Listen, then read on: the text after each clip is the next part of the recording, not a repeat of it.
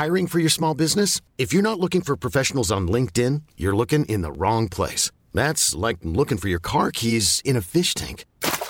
LinkedIn helps you hire professionals you can't find anywhere else, even those who aren't actively searching for a new job but might be open to the perfect role. In a given month, over 70% of LinkedIn users don't even visit other leading job sites. So start looking in the right place. With LinkedIn, you can hire professionals like a professional. Post your free job on linkedin.com/achieve today.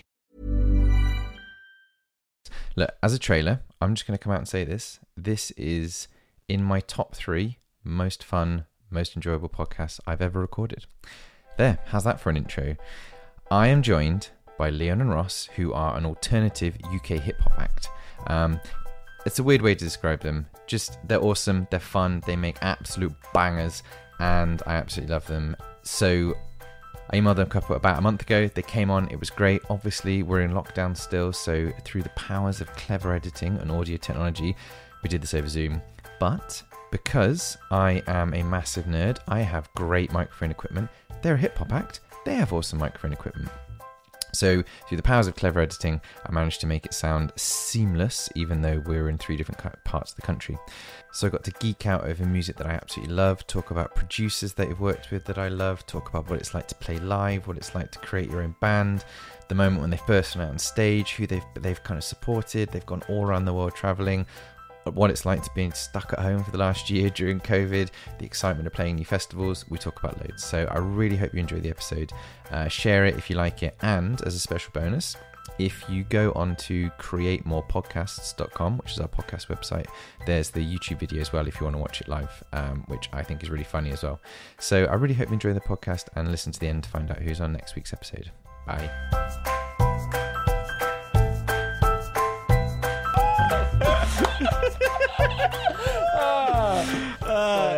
It was in the mountains, it was freezing cold, and I sharted in the middle of a sound check. So good. And it's like snowy and icy. So on the stage, you have to go up like 12 steps to get up to the stage, big stage.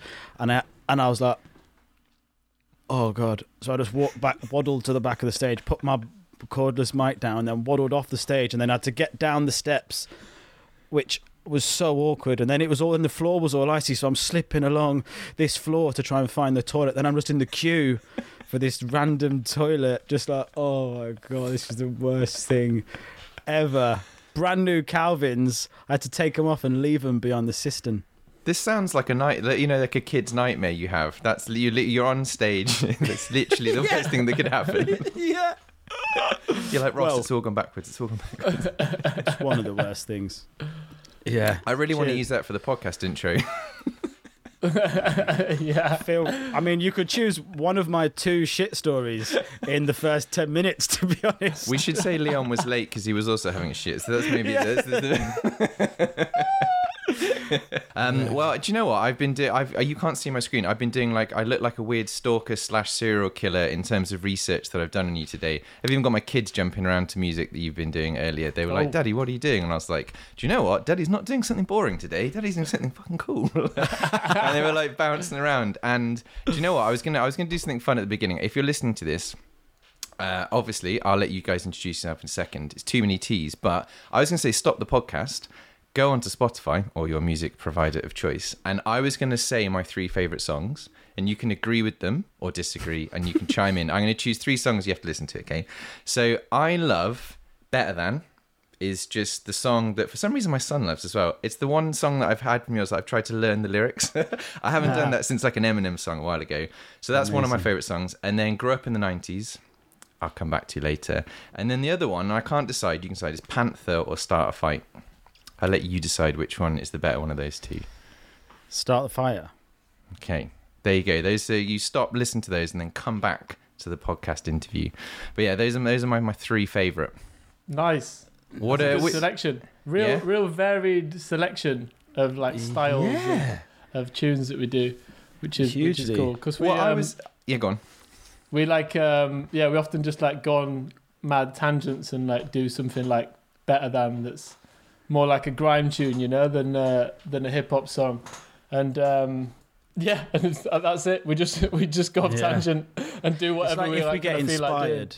And it's like if we get inspired by something like that, Better Than That just came from a night Ross got super inspired and was jamming to, was it a Flux Pavilion? We were writing our debut album with Flux Pavilion. You went on to listen to one of his live sets. He played a tune, and all of a sudden you just randomly came out, better than this, and I'm better than that. And it's like, oh my God, this is an idea. Yeah. It was, we were buzzing. We'd like been in the studio with Flux that night, and the album was just going well, and we were like buzzing. And every time we were around there to like write songs and record with him, he had like this big collection of whiskey, and like he had like these 4 different shelves. And it was like £50 and under, £50 to £100 shelf 2, £100 to £500 shelf 3, and £500 over shelf 4. And like you knew how happy he was because with the day's recording, because he'd tell you to get a bottle off like a higher shelf if he was happy.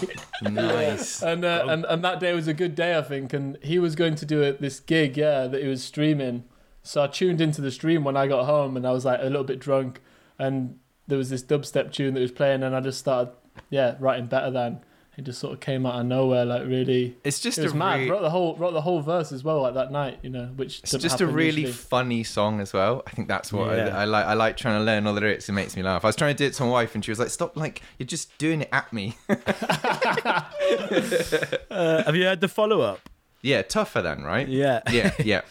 Yeah. They're both brilliant. Yeah.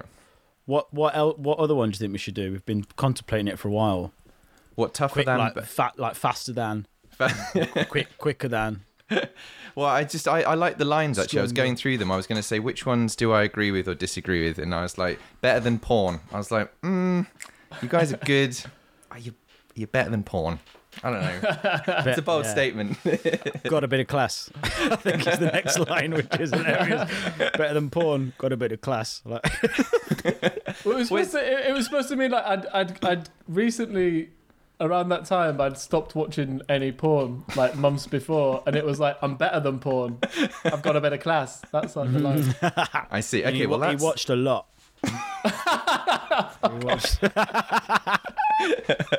It's on the TV again. Oh, Jesus, Ross. Yeah. Oh, God. Every time I open my laptop, it's just on.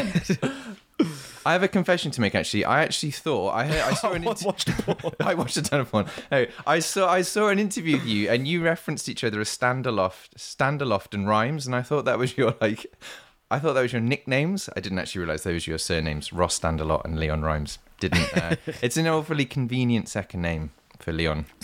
Yeah, you could almost think that it wasn't the real name, and I just created it to fit what I do. Are you saying that's what it is? Is this an audio or visual thing? Both. Both. It is, yeah. It is. Ah. My okay. My real name is much more obscure than that. Wow, it feels very cryptic. Okay, so you do have stage names. Okay, so actually they are kind of your nicknames, and now I'm not stupid.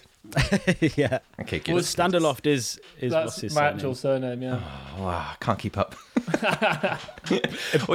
It's quite a rare surname. You should tell him about Bob. Oh, right, yeah. This guy, when we were touring in Australia, there's this guy, Bob Standaloft, and he traced our family tree all the way back, and he like got in touch with my dad, and he said, if you're ever in Australia, like contact me. So I did when I got there, and he's like this 82-year-old guy called Bob Standaloft, who's like my 8th cousin removed, and I went and stayed with him for 2 nights in Sydney, and he like took me around the whole city. He was one of them old guys that like seems like he's about 60 still, and it's like, how are you 82? And he was like full of beans and just like took me around the city. No, Melbourne, sorry, not Sydney. Took me around Melbourne and told me the whole history of our whole family tree. That's such a sweet story. Yeah, it was so nice. It's so nice. Documented.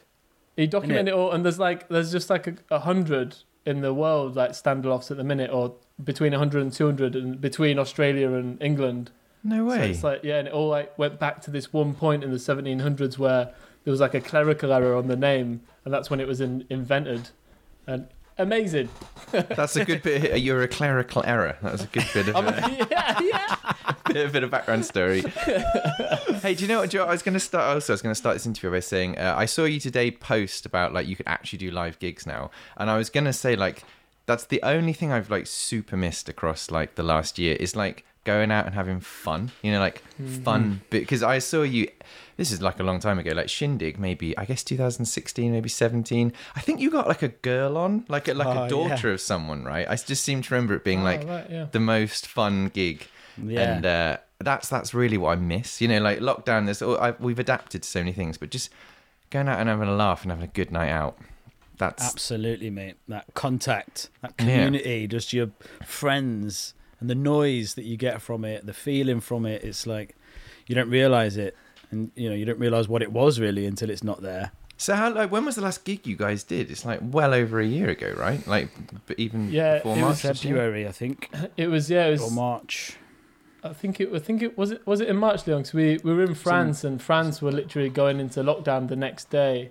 Yeah. And then England were like, so like we went to this show that was supposed to be sold out at a university, and it was like 250 capacity little venue, and 50 people turned up. So like people were just scared of going out. Yeah. And then the next day they locked France down, and we got back to England, and I think everyone was saying we should be in lockdown now, but we're not. And then it was like a week or 2 weeks after that we went into lockdown. So that was a weird 2 weeks, wasn't it, as well? It was like everyone was like, I think we should... the whole world seems to be going into lockdown.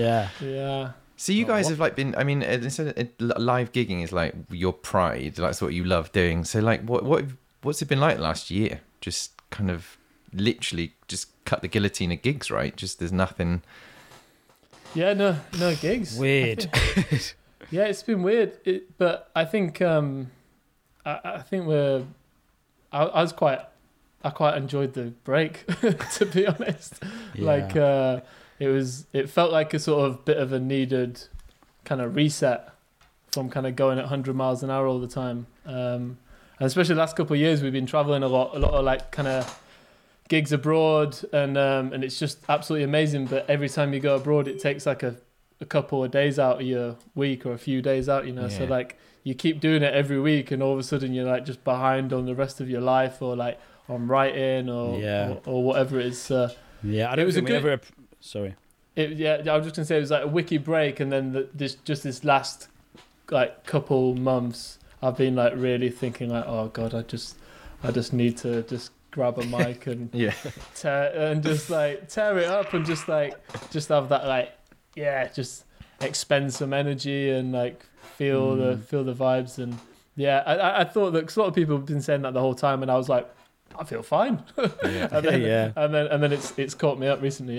Like post Christmas, it's been like, oh Jesus, really, like the longest, coldest winter as well. It's been horrendous. It's been like Jesus, man. So the first gig you've got lined up is in September now, like proper. You're booking tickets. We've got some other gigs starting in July. A few other festivals, but the one we just announced today is Long Division Festival, which is epic in Wakefield, Standaloft's hometown. Nice. So back, I think we've played it. It's their 10th anniversary this year, and we've played at every single one. Nice. Have we? Festival? No, we missed. No, we didn't. We've not been going that long, have we? It's a clerical error. One, we've not been going that long. We've not been going that long, and two, there's like a couple of years we didn't do it. Yeah, since we started doing it, we've done about 5. So we've done it every year. Absolutely. Apart from a few Stick to the story, Ross. Stick to the story. Apart from a few. Well, it's, you know, when I picked those songs, and I was like, you're like, oh, they're quite like random selection of songs, and you were like, oh, we have quite. I was trying to like, as I describe, I was going to say like, I'm with Too Many T's. I want to say your obvious hip hop, but there's so many other influences. And then I was listening to one of your albums, and there's like French rappers on there, and I was like, yeah, you seem to have about as faster like attention span as I do for just different ideas, hundreds of different ideas. There's always a thread going through it, but is that kind of each album you're like, we want to do something different, we want to do something different? Is that you're just constantly wanting to be inspired by different things, basically? I mean, it's a blessing and a curse, isn't it? In one way, it's great to have so many different ideas. We're not short of ideas, but we're also not very good at channeling all our focus into one thing and nailing it. And we've been very lucky to have met the people that we have, And then with our sort of opportunistic kind of attitude towards it, we've jumped on things. You're like, Ross has had a better than, wow, that's a great idea. Let's do it. Our debut album, had an opportunity to work with a very hugely established artist. It was like, wow, let's do that. We were touring in France loads, and we'd met so many French artists, and we sort of touted this idea around, and all of a sudden that developed. So, yeah, I mean... Yeah, I think that's the word, isn't it, Leon? It's like opportunistic. We've just like seen something start unfolding in front of us and just ran with it. Yeah. As opposed to it all being so like intentional, definitely. But it's like, because I say hip hop, but then like, at Shindig when I went, like, that type of festival was very much like, in my head it was like breakbeats, drum and bass, like dubstep, and then there's like, you guys fitted perfectly into that. It didn't in any way feel, it's like, I don't know, that's why it's like, I say hip hop, but also it's interesting, like Flux Pavilion I absolutely love, and I like, when I found out he produced, was it your first album, right? Yeah. It's like, South City, yeah. Yeah, like I just remember seeing him thinking like, he's absolutely incredible. I saw him at Glastonbury and I was like so tired on like the last day, and like he just brought the energy up so much. Yeah. So it's like, just on your first album having someone like that. I mean, how did that happen? Yeah, I mean, you're not going to not do it, are you? Yeah. it was such a good opportunity. How did you guys meet then? Did you go to him, or was he like, I like your music, I'll do an album with you? Was it a Warhammer convention? Oh God. He says that because Flux is super into Warhammer, and he like. Is he actually? He sits there painting his figurines like as his relaxation time. Yeah, but no, it was Odgebox. So it was co-produced by Flux and Odgebox, and Odgebox is his producer. He started off making kind of like swing hop and then trip hop, and then he was living at my house. And he went to uni with Flux, and they were like old best mates from a music course at uni. Like in their halls, like Flux Pavilion got like famous when they were at uni together, and like they were in their halls, and like Kanye West came round to their halls to come and like pick up a file of Josh because he put like one of his first ever tunes, like Kanye West sampled it. Yeah, yeah. I Can't Stop. Yeah, they were like, can't stop. They put it on the Kanye and Jay-Z album, which is just mental. So like Ollie was mates with him from back then, like before he was famous and stuff, and Ollie Odgebox, and he was like producing for us, and he went round to Josh's house and he played in the stuff we were making, and then Josh Flux, he was like, wow, this is really like unique, this is really fresh, like can I get involved? And so like we went round to his studio, and it was like initially just to do a track, and then we all just had such a wicked time that night that it was like, shall I just do the whole album? And we were like, yeah, amazing. So timing as well, wasn't it? Like he'd done his first album, and he was like keen to sort of establish himself as a more varied producer, and was looking to like get his teeth into someone else's project and be a producer and be like the glue amongst it all. Yeah. So he wanted to do something at the same time we were looking to do something big as well. So the timing of it was amazing. Yeah, we were kind of like guinea pigs in a way for where he wanted to take his career as he gets older, and kind of move away from like EDM stuff. Yeah. Not that he doesn't like it, but like just do more. He just likes all genres of music, and he can do them all as well. So he's like making like a Frank Zappa remix album, and he's like doing a punk album with this band called Peng Shui. So he's like, he that's what he wanted to do, and it was just the start of his journey for that, and we were just making this first album, so it was super lucky. Yeah, that's so good though. I mean, just to be associated with that, and then like, did you go on tour with him at all, or like did you kind of carry on? We've never done anything together live or anything like that. We did that one night, didn't we? Can you remember in Bath? Oh yeah. And it was Odgebox, and then Too Many Teas, then Flux Pavilion was the lineup of the night. What was it? A 200 capacity venue in the Nest? Yeah, tiny venue, just packed full of 18-year-olds, just going. It was mad. It was. That was it's like peak dubstep as well, right? So like maybe like 2 or 3 years ago, when like I remember when Bass Cannon came out, and I love that song, but it hasn't aged. Yeah. It kind of like that style of music has been so worked to death. It's like it had its moment in the sun. Yeah, that's mental. So like, and then the next album was the one with the French rappers, right? That was the. Yeah. I say that I'm generalizing massively. I'm condensing one album into one sentence. The French rapper one. The French rapper one, yeah. I mean, pretty much. Lots of French producers, singers, and rappers, and a beatboxer. Yes. But we had so much. We had a huge amount of success in France. Played a huge festival out there called Transmusical. And then off the back of that, the guy who books it, this guy called Jean-Louis, he's been running the festival for like 35 years or something. He's broken some huge artists in France. He's been responsible for it, and he saw us, heard us, put us on one of the best stages at one of the best times, and we blew the 3,000 crowd away to the point that the next day we had like inquiries from all over France to book us, and we got booked, and we went all over France. Wow. It was mad because we'd never played in France before, like, and then all of a sudden we spent all 2018 just touring around France, just from this one show. Like, it was really bizarre. Yeah, so that's where like crazy the opportunity just from that one show took us to, just to all these places in France, and then met all these producers and rappers, and then we were like, got a label in France, and they were just like, do you want to do an album with everyone?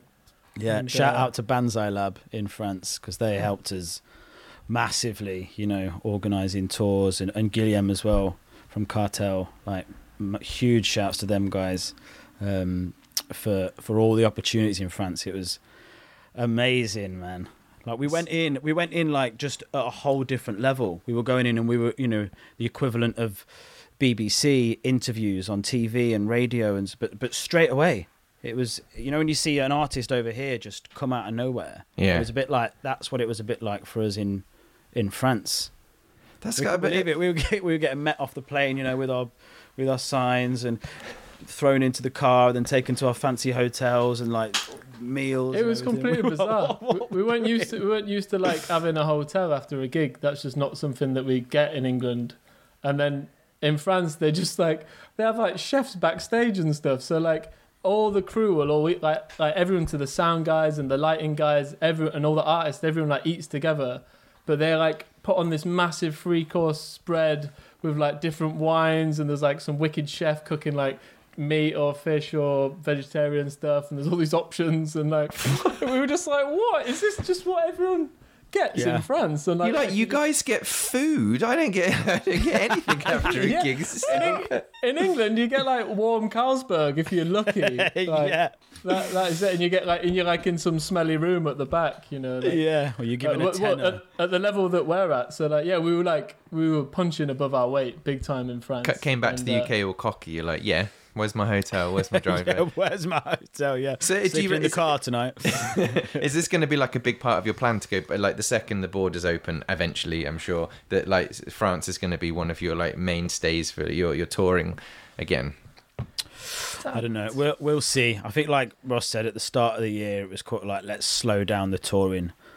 It must be relentless. Yeah, you don't understand how much of an impact it has on the rest of your. Just by stopping, now you can realise how much of an impact it was, how much time it was taking out of your life, and I think we'd have to be a bit more concise with our touring schedule rather than just be all the time. I'd be happy to like intensely tour for a while, but it was just forever, always, and you couldn't organise anything else.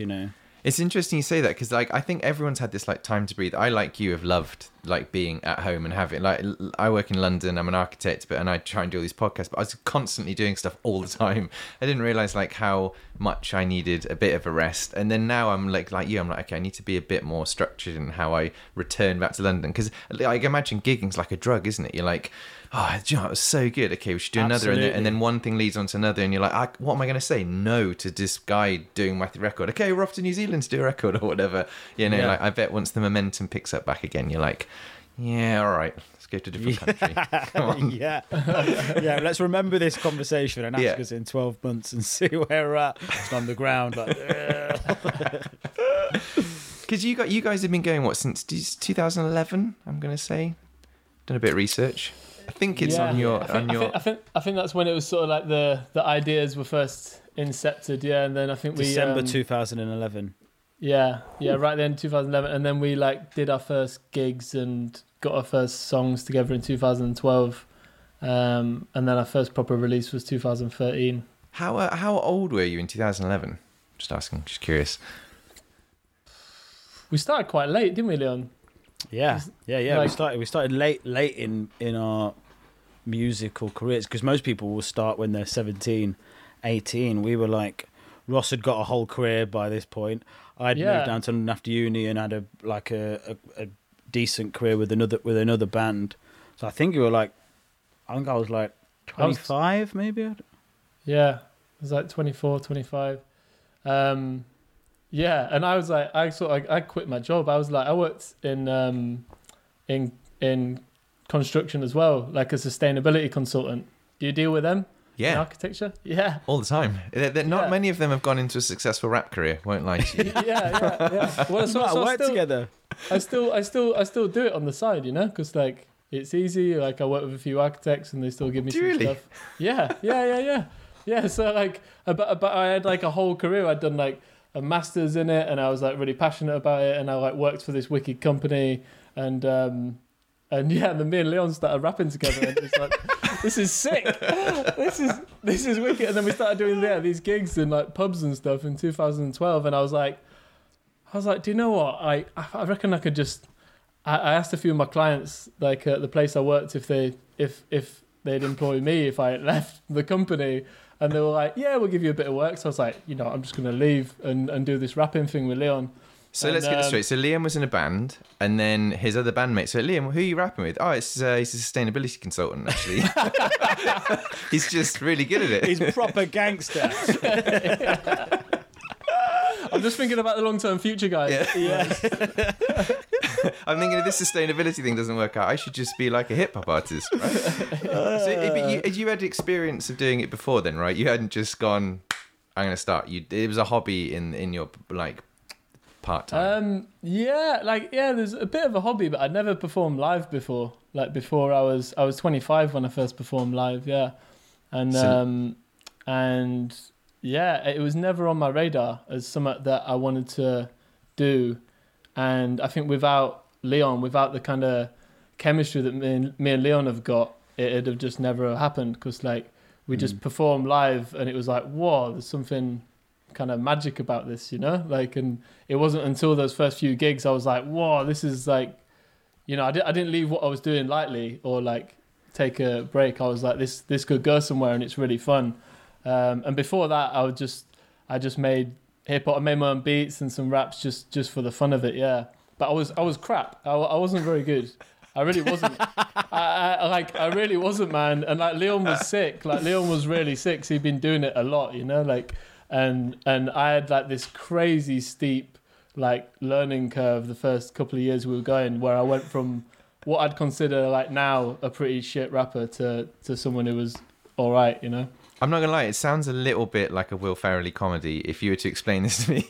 Like you just decided one day to be in a hip hop duo, and Leon, you're actually in hip hop. Were you in a hip hop band before, or a different type of band? Yeah, but I was also doing some like MC coaching courses. I used to run. So Ross signed up to my coaching course, and then I said, It's just always I was in a hip hop band. I was in a hip hop band before called Queen's English. And we all got to a certain age, and people wanted to do slightly different things, and some people were moving away, and it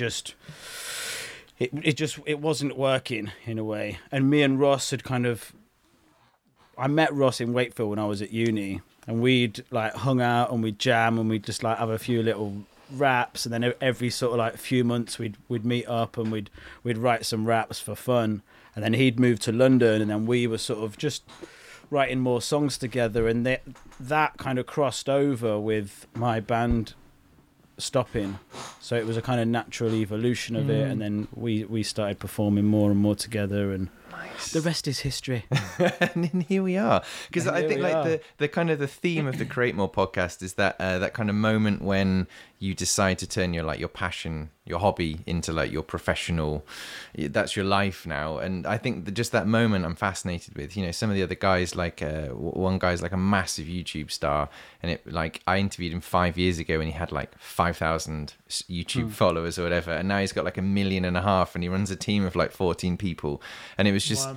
it was just really cool. Like he hasn't changed, it's just he's believed in himself and just got better and better and better. And I think I'm fascinated with that kind of that moment where you're like you two on stage, you're like, do you know what, fuck yeah, this is a thing, you could definitely do this. Is that what it felt? Was it like pretty obvious from like day one, you're like, fuck it, let's do it? I reckon we could probably pin it down to the gig, it was at the Dirty South, that gig in Lewisham, Right, yeah. where Oliver Sudden was outside rapping at the end. Right. And we'd not long come back from Morocco.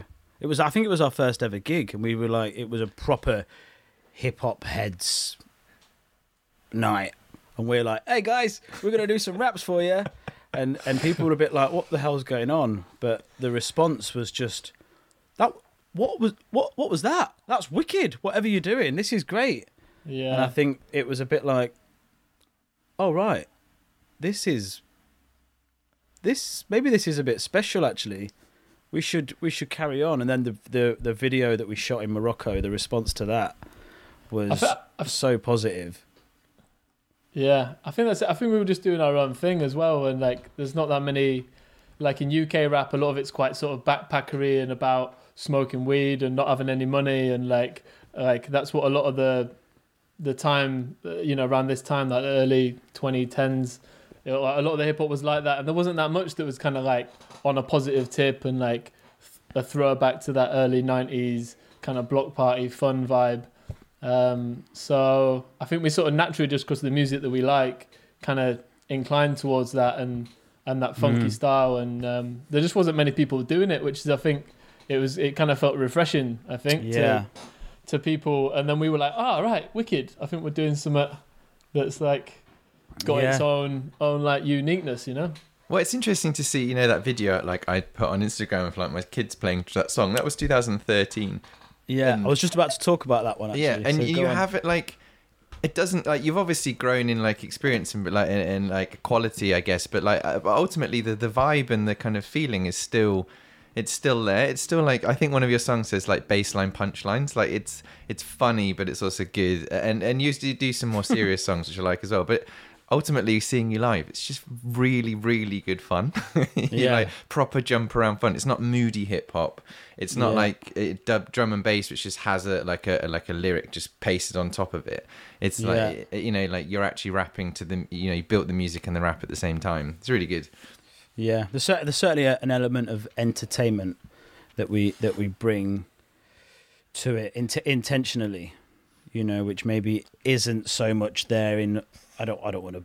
This is generalizing massively, but you know, it's not just about the bars and being sick at rapping. It is about how can we entertain people best. What, you know, what's gonna work in this environment, and creating songs and live shows around that. I think it makes it more accessible for a much wider range of people. Like the amount of times we have someone coming up to us being like, I don't like hip hop, but I love you guys. Like that's one of the most common phrases we'll hear after a gig, and I think that's, you know, the gateway drug to hip hop. I think we've been called. Nice. Well, I think because there's two of you as well, you're kind of egging each other on, especially like the stronger, the better than, stronger than, tougher than song. It's like you clearly are both trying to like outdo each other, which I guess is what makes it. You want to be funny as well. Yeah, there is. Yeah, definitely. I like it's been like a crazy year for you guys. Like what have you been doing like for the last year without gigs to do? What have you done? What's your like calm time been, other than making a rap that is incredibly hard to rap with a 5-year-old? I was like, you're ready, I'm ready. He's like, ready. No. I say I'm ready, you're ready. Then you say I'm ready, you're ready. And he's like, you're ready. I'm like, no. All right, so it's too difficult. It's too difficult. Yeah, that bit. Yeah. I think we realised after we like done the thing, is like, I think this is too hard. Yeah, we've purposely written something difficult. How are we going to get other people to do it? But have you been kind of like investing in the kind of social media side, like trying to build that like audience back up online, and then you know the second gigs are available? Yeah, a little bit, I Dabbled. guess. We've like we're not. I think neither of us are massive like social media fiends where we're like on it all the time or wanna be, you know, like. So I think we've been making stuff still. So like every month or two we've put something out, and like built a little like campaign around it, and like a couple of the things have like done really well. Like the back to back rap did, like it was one of the most shared things we've ever had, I think, like on Facebook, and yeah, so like we've like steadily built some stuff, and then we've written a whole bunch of tunes that we're gonna release this year. So yeah, we were just having a chat earlier about like videos and stuff for all the new tunes. Yeah, we got like a real packed year. It's kind of like we were kind of like recouping a bit, assessing our position, chilling out, realizing what we want, having big discussions about the project as like a whole, you know, and where it's like going and how it fits into our lives, and then put out a few things, tested a few things this last year as well. Yeah, that's what I was going to say. It's been a bit of testing and experimentation this last 12 months, and I think we've kind of got a nice little grab on it now for the next 12 months. In what way? What in what direction have you been going from to test in a new direction? Like, is it what have you been doing? We were looking at doing like more like to camera stuff and some more like kind of more overtly comedy stuff. So we tried this like little series called We Rap You Decide, and we were kind of letting fans like just give us suggestions about what we rap about, and then we were making up like stupid songs based on what people were saying, and we did that for a few weeks, and it was like just to see if we could do this like interactive thing and see if we enjoyed it, and we were like, it's cool, but we don't really enjoy it actually that much. I think we were just like, I think we prefer to write actual songs, you know what I mean? Well, it's taking 3 or 4 days to. It was taking us the time, yeah. It was all our week, and we had no time to do anything else. And great idea, loved it, but not possible with the time we've got. It's quite labor intensive investing in social media, isn't it? It's like once you start, it's just like it just gets harder and harder to maintain that level of investment. Absolutely, and it's so saturated. You're almost doomed to not reaching the level that you aim to. So you're almost doomed for kind of a little bit of disappointment. And when you're putting in so much effort and energy, you don't want that.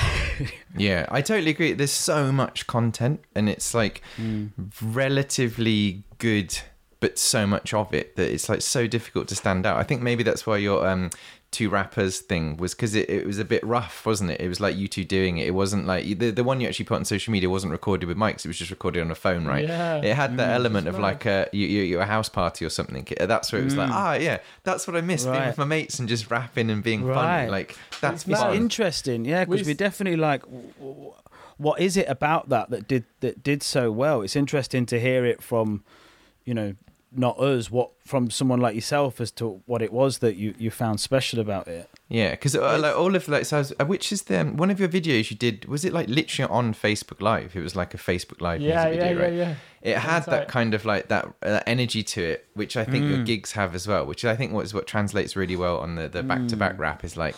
That's the fun bit, isn't it? That's the bit. That's the thing that you bring. And I think most of the stuff on social media is so like polished, or it's like TikTok style, like videos and stuff. It's like kind of miss that rawness of this is it, like bottled energy, I guess, isn't it? It's like running into a room and just filming something and running back out again. It's like there's no rehearsal to it. I think that's it. Yeah, the sort of polished thing, because there's some music videos that we've spent like thousands of pounds on, and like they've been the piece of art, you know what I mean, that's like, oh, this is so sick, and we'll build this whole campaign around it, and then we do some raps in a kitchen and it pops off. It's like it's like it don't make any sense, but you're right, there's like this sort of like magic element to certain videos, and it's because I don't like, because I assumed from that video that you guys live together. I think that's where I was like, I'll just drive to you. But I didn't realize, because you're in the same room, and I honestly think people are so bored of singular video shots of people just talking or doing something. Like everyone wants to have like 10 people in a room Yeah. inside. How crazy would that be? Yeah, wow. Yeah. Imagine. So are you guys getting into the studio again soon then? Like, is that the plan to record another album, or is it more like singular tracks again? We think singles, but yeah, definitely getting back in the studio when we can, when the studios are open again. We're sort of we're bound by rules and regs and a slightly annoying virus at the moment. Bloody pandemic. But yeah, I think it's in like when are they opening, Leon? Is it like in a couple of weeks or something? Yeah, like our studio in London. So I think we can go and record some stuff. And yeah, we've got a whole bunch of tunes, and we were just discussing just today, like, we've probably got enough tunes to make an album, and it's like, do we do all these tunes go on an album or like an EP, or do we just do singles? And again, there's all these like questions. It's like we want to get stuff out, so maybe singles is better, but also just the way people consume content these days. You know what I mean? Like sometimes you can put all this energy and effort into an album, but someone might only listen to the 2-3 singles that you put out, and then it's just like your core fans will listen to the album. So like, I don't know, it's like I think we're going to do singles because of that, and then when there's a reason to make an album, like it's one producer the whole thing, or we're producing it and it feels like it needs like a bow on the top, then we do an album. And I think just like there's something really nice about doing an album, because you get like the artwork and you get the vinyl, and it's just like sexy in it, you know. So that's what I miss. Like I was thinking, one of the annoying things about Spotify when you release an album is you can see which of the unpopular tracks. You know, if you sold like 100,000 albums, you'd just be super pumped that you sold 100,000 albums. How amazing is that? And then you go on Spotify and you're like, oh, I can see like track 7, like no one really likes. But I guess half of the fun about doing an album is you can put tracks that are special and not odd, but you know they're different, and you put them in anyway because you'll be 3/4 of the way through an album. It's like a story, isn't it? And you want to put that odder song in there, and then you guide people through the whole, you narrate them through the whole listening process. But then the popular ones just jump straight to the top of your feed, and everyone just goes to the top 5 songs on your thing, and you're like, no, listen to them in order, because it's like a concept album. It's really annoying. You want to like lock them in, don't you? Well, you spend a lot of time formulating the order of the album. You know, we went back and forth for weeks talking about that song should go there because then the energy will dip and then that'll bring it up. You know, you're creating a ebb and flow and a storyline through the album. Yeah, and you do kind of lose it, unfortunately, with the way Spotify works. Is it kind of changed? So when did Spotify get introduced? Like, if you've been going around since 2011, was Spotify? It wasn't that big in 2011, so it was record sales, and now suddenly it's all shifted to like online streaming. Or do you still sell like CDs and stuff? How does it like? What's the music? Sounds so old school when you just said CDs. You even said it disc. Like, can I say this? Mini discs. Yeah. Loved Minidisc. I was such a big Minidisc fan. So good. For those 2 years. Yeah. We still sell CDs and vinyls at gigs mainly. So we've sort of, our merch store's we've never pushed our merch store properly ever, have we, Leon? It's just been like not merch. And it's like just been because we've always performed so much, that's always been the basis of our like whole plan, really. Sales. You know, like is like doing it live. And I think now we're kind of making a lot more new merch, and we've got like a new website launching and stuff for like a kind of t-shirt shop that we're going to be doing. So we're kind of switching it to that, and then we've still got loads of CDs and vinyls that we'll sell at gigs, but hopefully we can shift some of them not at gigs as well. Like we still sell them like there's a few, you know, like kind of getting sold every week, but because I miss the concept art and stuff in albums, you know, like the CD covers, especially vinyls. You're like, I'm not gonna lie, I never really bought vinyls, but CDs, you had like the proper booklets, you know, you pull them out and it had all the art in it. It was wicked. And the lyrics and exactly. Yeah. So like, totally, man. They were there. There's good that's the thing I miss as well. The collections of CDs. Annoyingly, the CD collection I have was like like a weird static point in time where I was maybe from like 11 to 21 where I bought CDs. So like, if anyone goes into like the other room, it's like, wow, you have a really old collection of CDs. Yeah. Wow, you've got Was all it three indie? of All Saints albums. Yeah. Hey, do you know what's really random? Chumbawampa. Yeah. Did you ever hear of a band called H Blocks? H Blocks. No. Anyway, No. there was a song you did, and I was like, oh, maybe that's. Anyway, ignore that bit. But yeah, so It sounded like a sample from H Block. yeah, it was like yeah. Anyway, it's because I was trying. Send the tune over. Okay, I was trying to work out like Yeah. I was going to try and be clever at the beginning and say, oh, I noticed some of your inspirations are blocked. And I was like, no, I'm not going there. I'm absolutely not going there. Oh, come on, have you got any other guesses though? Any? I'm not going to do them in front of you. I'll maybe email them to you. What about this one? Is this a reference? And then I guess we're coming up a bit to the hour mark, so I'll wrap it up. But in one of your latest songs, "Grew Up in the '90s." I watched the YouTube video. I listened to it and I was like, I loved it. And then I watched the YouTube thing and I was so nostalgic because you had so much stuff popping up. So for people who haven't watched Grew Up in the 90s, you can go on YouTube. But I'm just going to read out in the first minute the number of references that you have to things that I hold dear when in my young years. You had X-Files, Power Rangers, Jurassic Park, Coolio, Jamiroquai, Buffy the Vampire Slayer, Clarissa Explains All, Friends, Simpsons, Rugrats, Ace Ventura, Pogs, Push Pops, Baywatch, Hooch, Nokia, Matrix Phone, Gladiator, Stretch Armstrong, Reebok Pumps, Mega Drive, and a Super Soaker. Wow. Honestly, it was like... It's quite It was impressive really when you fun. read that. Yeah. It was really fun writing it. Like we were like, yeah, it's super nostalgic. It was like, all that stuff. It just like, back in a simpler time. You know what I mean? Like, Yeah. Yeah. Because I could hear your cogs going of you saying it to him and him going, do you remember, now you've made me think of this. And do you remember, like, it was some of those Yeah. images I haven't seen for so long. It was so much fun, mate, writing it and going back and finding the images for the video and everything and the clips. Like Phil, the guy who made the video, he smashed it out the park with all the clips that he found and put in the video. Like, there was a weird old TV series that our mate Phil, he was like a child actor. And he stuffed in a little scene from the show that he was on. Yeah. Is it the it? kid with the clock in the background? There's Yeah. I think it's that. Yeah. I think it's that show. Yeah. Yeah. Because Yeah. I have this. Okay, so you probably don't remember. There was this really weird show, and I say we now because I recognise the age group now. That like it was something like the boy who sold his laugh or something. It was the weirdest like ITV kids program. You know those ones that they would Was never that get. it? Because he won't tell us. He won't tell me what it is. Do you know what the show's called? Liam? Bernard's Watch, no? No, it Berners, wasn't that. maybe it's that makes more sense. No, it's not. No, that's not what he was in, though, is it? No, it's not. It was really obscure, and he was like, no one can remember it. But And I he think won't this tell was us. a weird one that was dubbed, but this was back in the time when clearly telly didn't have enough. The boy who sold his laugh. Yeah, honestly, Is that do you know what? It sounds like I've made it up, but I've looked it up, and I'm going to send you a link to it. It's the oddest kids program ever. Send it, because if that's Phil's, that'd be amazing. So the Ben, guy who if made you've, the if you've video. uncovered, if you've uncovered this, then There's some like like Phil's gonna hate you. Yeah. you know those cartoons that are so obviously riddled with drug references that are so obvious now when you're older and at the time you're like, I Yeah. have no idea. Yeah. Yeah, totally.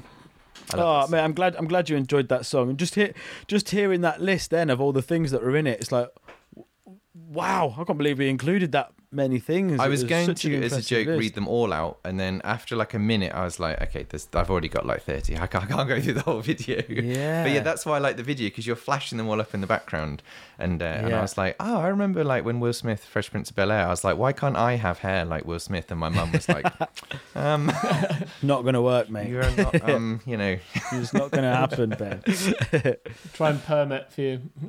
So you've got why don't you guys live together? Why? So you actually have a recording studio in London, and then you've both you London based normally, but the lockdown has meant you've gone back to other houses. Is that how it works? Things have changed in the last 12 months hugely. We were living in London, and then lockdown, we both left London, and then I think we both realised that we don't need to be in London. So I moved back to Leicester. Ross went back to Wakefield. And we'll Then see we what went- happens next. Interesting. But we've never lived together, even when we were in London. But it was like just around the corner. But we went to Portugal, didn't we, mate, last year? So we went back to our like parents for a bit, and then we both went to live in Portugal for like 4 months of the lockdown last year. Nice. Which was wicked. So it was just Probably really useful, wasn't it, mate? Because we actually got time to spend together to have all these conversations and try out these ideas to sort of get us to where we are. We are now, and spend some time in the sunshine and learn how to paint a house and do all sorts of handiwork. It's a proper smart move going abroad during lockdown. I've got some friends that went to like Dubai over Christmas, and they're still there. They've only just come back. They've been like, just stayed there for like 4 months. Yeah. Well, even after 4 months, people in England were like, "Why are you coming back? Don't come back." Yeah, that's what people said. Yeah. Yeah. I mean, even now, I'm like, yeah, why aren't you still in Portugal? All right, so I'll wrap that up. But I want to say thanks. It was super exciting, and actually, I'm just really excited to see you guys live again. I would say see anyone live, but obviously, even more so you. And then, Thanks, so mate. is there another single coming out soon or anything? Is there anything on the horizon, or are you just playing it by ear? Soon. Yeah, there's a couple of bits. Yeah, we got like a tune that we're doing about trees. So like last year we raised like a load of money to plant. It's not a funny tune. No. We raised a load of money to plant 1,000 trees, and we're doing that at the end of April this year. So there's like 30 of our fans coming down to plant these 1,000 trees with us. Nice. And we've just made a song about trees and about like sort of about climate change, but mainly about trees. And we've done it with this dude Josh Whitehouse, who's an actor, musician, and he's in a band called More Like Trees as well. So we've like collabed up to form Too Many Trees and do this song. So that'll be out in April. And then we got a whole bunch of singles, like nearly one a month for the rest of the year. Yeah. That actually sounds like a pretty savvy way to drop music now. Not like one album in one go, but actually like drip feed it over the year. And then you've got festivals coming up. Is it festivals? Not festivals. It's just one-off days, or is it actual festivals now? I think, hopefully, it's full-on festivals. Come on, festivals. Starting in July. But watch this space. That's the plan. Who knows? Yeah, there's loads. We've got like 8 festivals booked in, but I don't know if they're going to happen or not. But at the moment, they're happening. So come on, festival. Because I was just going to ask. You've played with some you've been supporting some absolutely amazing people. Did I read you went on before Snoop Dogg? As in, so you supported Snoop Dogg? I read it in one interview. I'm not sure if that's true. We played the same event as Snoop Dogg. Yeah, I think he was on like 2 people after us. Nice. He came in with such a huge entourage. Everyone had to clear the backstage. Yeah. He came through with his entourage, smoking this huge joint, and he was smoking on stage in the club. You can't smoke indoors, can you? Right. Especially not weed. Yeah. I went up to the bouncer. I was like, as a joke, just to see what he'd do. I was like, "Excuse me, mate. You know he's smoking on stage." And the bouncer turned to me and was like, "Yeah, but it's Snoop Dogg." as if like, he can do what he wants. And I guess he can. In the crowd, excuse me, that's legal. Yeah. Everybody, can you, have you seen so Shut up. It was so good though. It's just smoking spliffs the whole way through his set, and just all the security guards are there going like, "I'm not going to be that dude that tells Snoop Dogg to stop smoking weed." Yeah, what's more dangerous, one person smoking or a riot? Yeah. Right, get out, mate, Mr. Snoop. The Enough. size of his bodyguards, you wouldn't dare anyway. Yeah. They were massive. The biggest bloke I've ever seen. I mean, I'm not that big anyway, so everyone's quite big to me, but he was massive. Absolutely huge. You wouldn't mess with him. We were gutted, man, because we were like, we're playing this event. It was Dirty Moonshine asked us to play with them, and they were supporting Snoop Dogg. So it was like us and Dirty Moonshine doing a kind of like joint set. And we were just expecting to go down there and be in the dressing rooms, and then him being like one down next to us, and we could go and like knock on the door and stuff.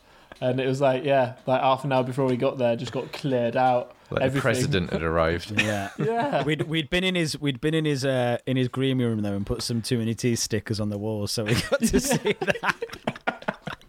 They come and punch holes through the wall to try and get them off. Oh, well, I really, really cannot wait for you guys to perform. And actually, just talking about festivals has made me ludicrously excited. That first bit of sunshine we had a couple of weeks ago, I was like, oh, it's summer. It's basically summer. Oh my God, it's summer. Yeah, And now like there's fucking hail outside, and I'm like, oh, Jesus. Yeah. It was like 13 degrees, but it was a bit sunny. So it was like, wow. It was so good. I went down to London 2 weekends ago, and I went for a walk one evening of these days. I think it was like a couple of weeks ago on the weekend, and someone was having a barbecue. Oh, no lie. It's like the first sign of sunshine. Barbecue. you would though, wouldn't you? I mean, because I went to it was funny actually, like I took my 5-year-old to a skate park and it was sunny and he'd never been to a skate park, and I was like, talking of all these 90s wonderful things, I was like, oh man, I used to love like skateboarding and rollerblading, and I'm like, can I buy some rollerblades? I was like, should I revert to a full child again? I was like, this is so unfair. He's got a whole skate park to himself. Like, they've built loads of concrete skate parks near us. I never had that. Yeah. You had to fight against the big kids to go on a skate park, and like you had to drop in, fall off, have the piss taken out of you. It was intense, and I was like, I'm jealous. You should get some. You should get some blades. That's the whole point in kids, isn't it? You get to do all that stuff again. Well, do it all again. Yeah, well, do you know what's funny actually? Like, you had like a Power Rangers clip in that 90s song, and he's watching Power Rangers, not the new one, the original one that I used to watch, because he thinks it's better. And I was like, it's so weird going into a room and seeing like terrible Power Rangers that you haven't seen for. Yeah. Smart kid. He knows. Wise. Well, Ross, Leon, thank you so much for coming on. I really appreciate it. It's been brilliant. Thank you, Ben. Thanks for having us, man. Legend. Cheers, Ben.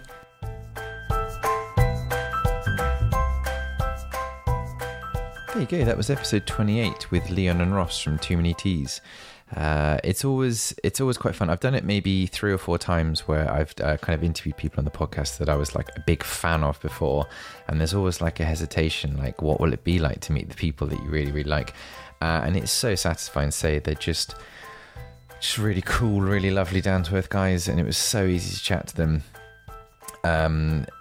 And I was going to give a bit of like background info on maybe how I do the podcast. So normally I would do this in person, and I maybe have a few, like, to be honest, I just have a few questions that I just memorize, because I think it works so much better if you're looking them in the eye, and you get a much more natural conversation. Also, I like to just let the conversation go where it wants to go, and I have maybe 5 questions I just memorize in my head, like anchor points, and then I work around them. But what I did in this one, I had this like huge, like 32-inch PC monitor in front of me. So as I was interviewing them over Zoom, obviously the webcam's looking at me, and I'm looking at the webcam, but I can see the monitor right behind me. So what I did, just so I could remember all the stuff, and I wanted to kind of, as you heard in the podcast, I wanted to like make some jokes about the lyrics, and I had to have them like all on a screen or whatever. So what I did, if anyone's used Miro board, if you haven't, cannot recommend it enough. It's like a web browser. It's a huge infinite scrolling whiteboard, and you can zoom right into like tiny little text, and you can zoom right in and have 1,000 screenshots all on one big screen, and then you can zoom in and out. It's like scaleless basically.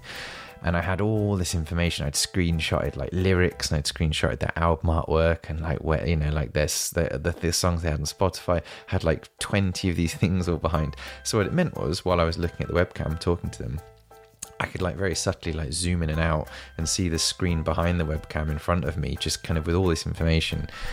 So yeah, if you're a podcast interviewer, or actually anyone who likes having like a mind map of information, Miraboard, cannot recommend it enough. There you go, bit of background info. Thank you so much for listening. On the next episode, we have Deborah Stevens, who is going to be a published author, and I've known her for quite a long time, and I'm really excited about the podcast. I was going to issue it last week, but I decided to flip the 2 podcasts because it's my podcast and I do what I want. Thanks for listening. Bye.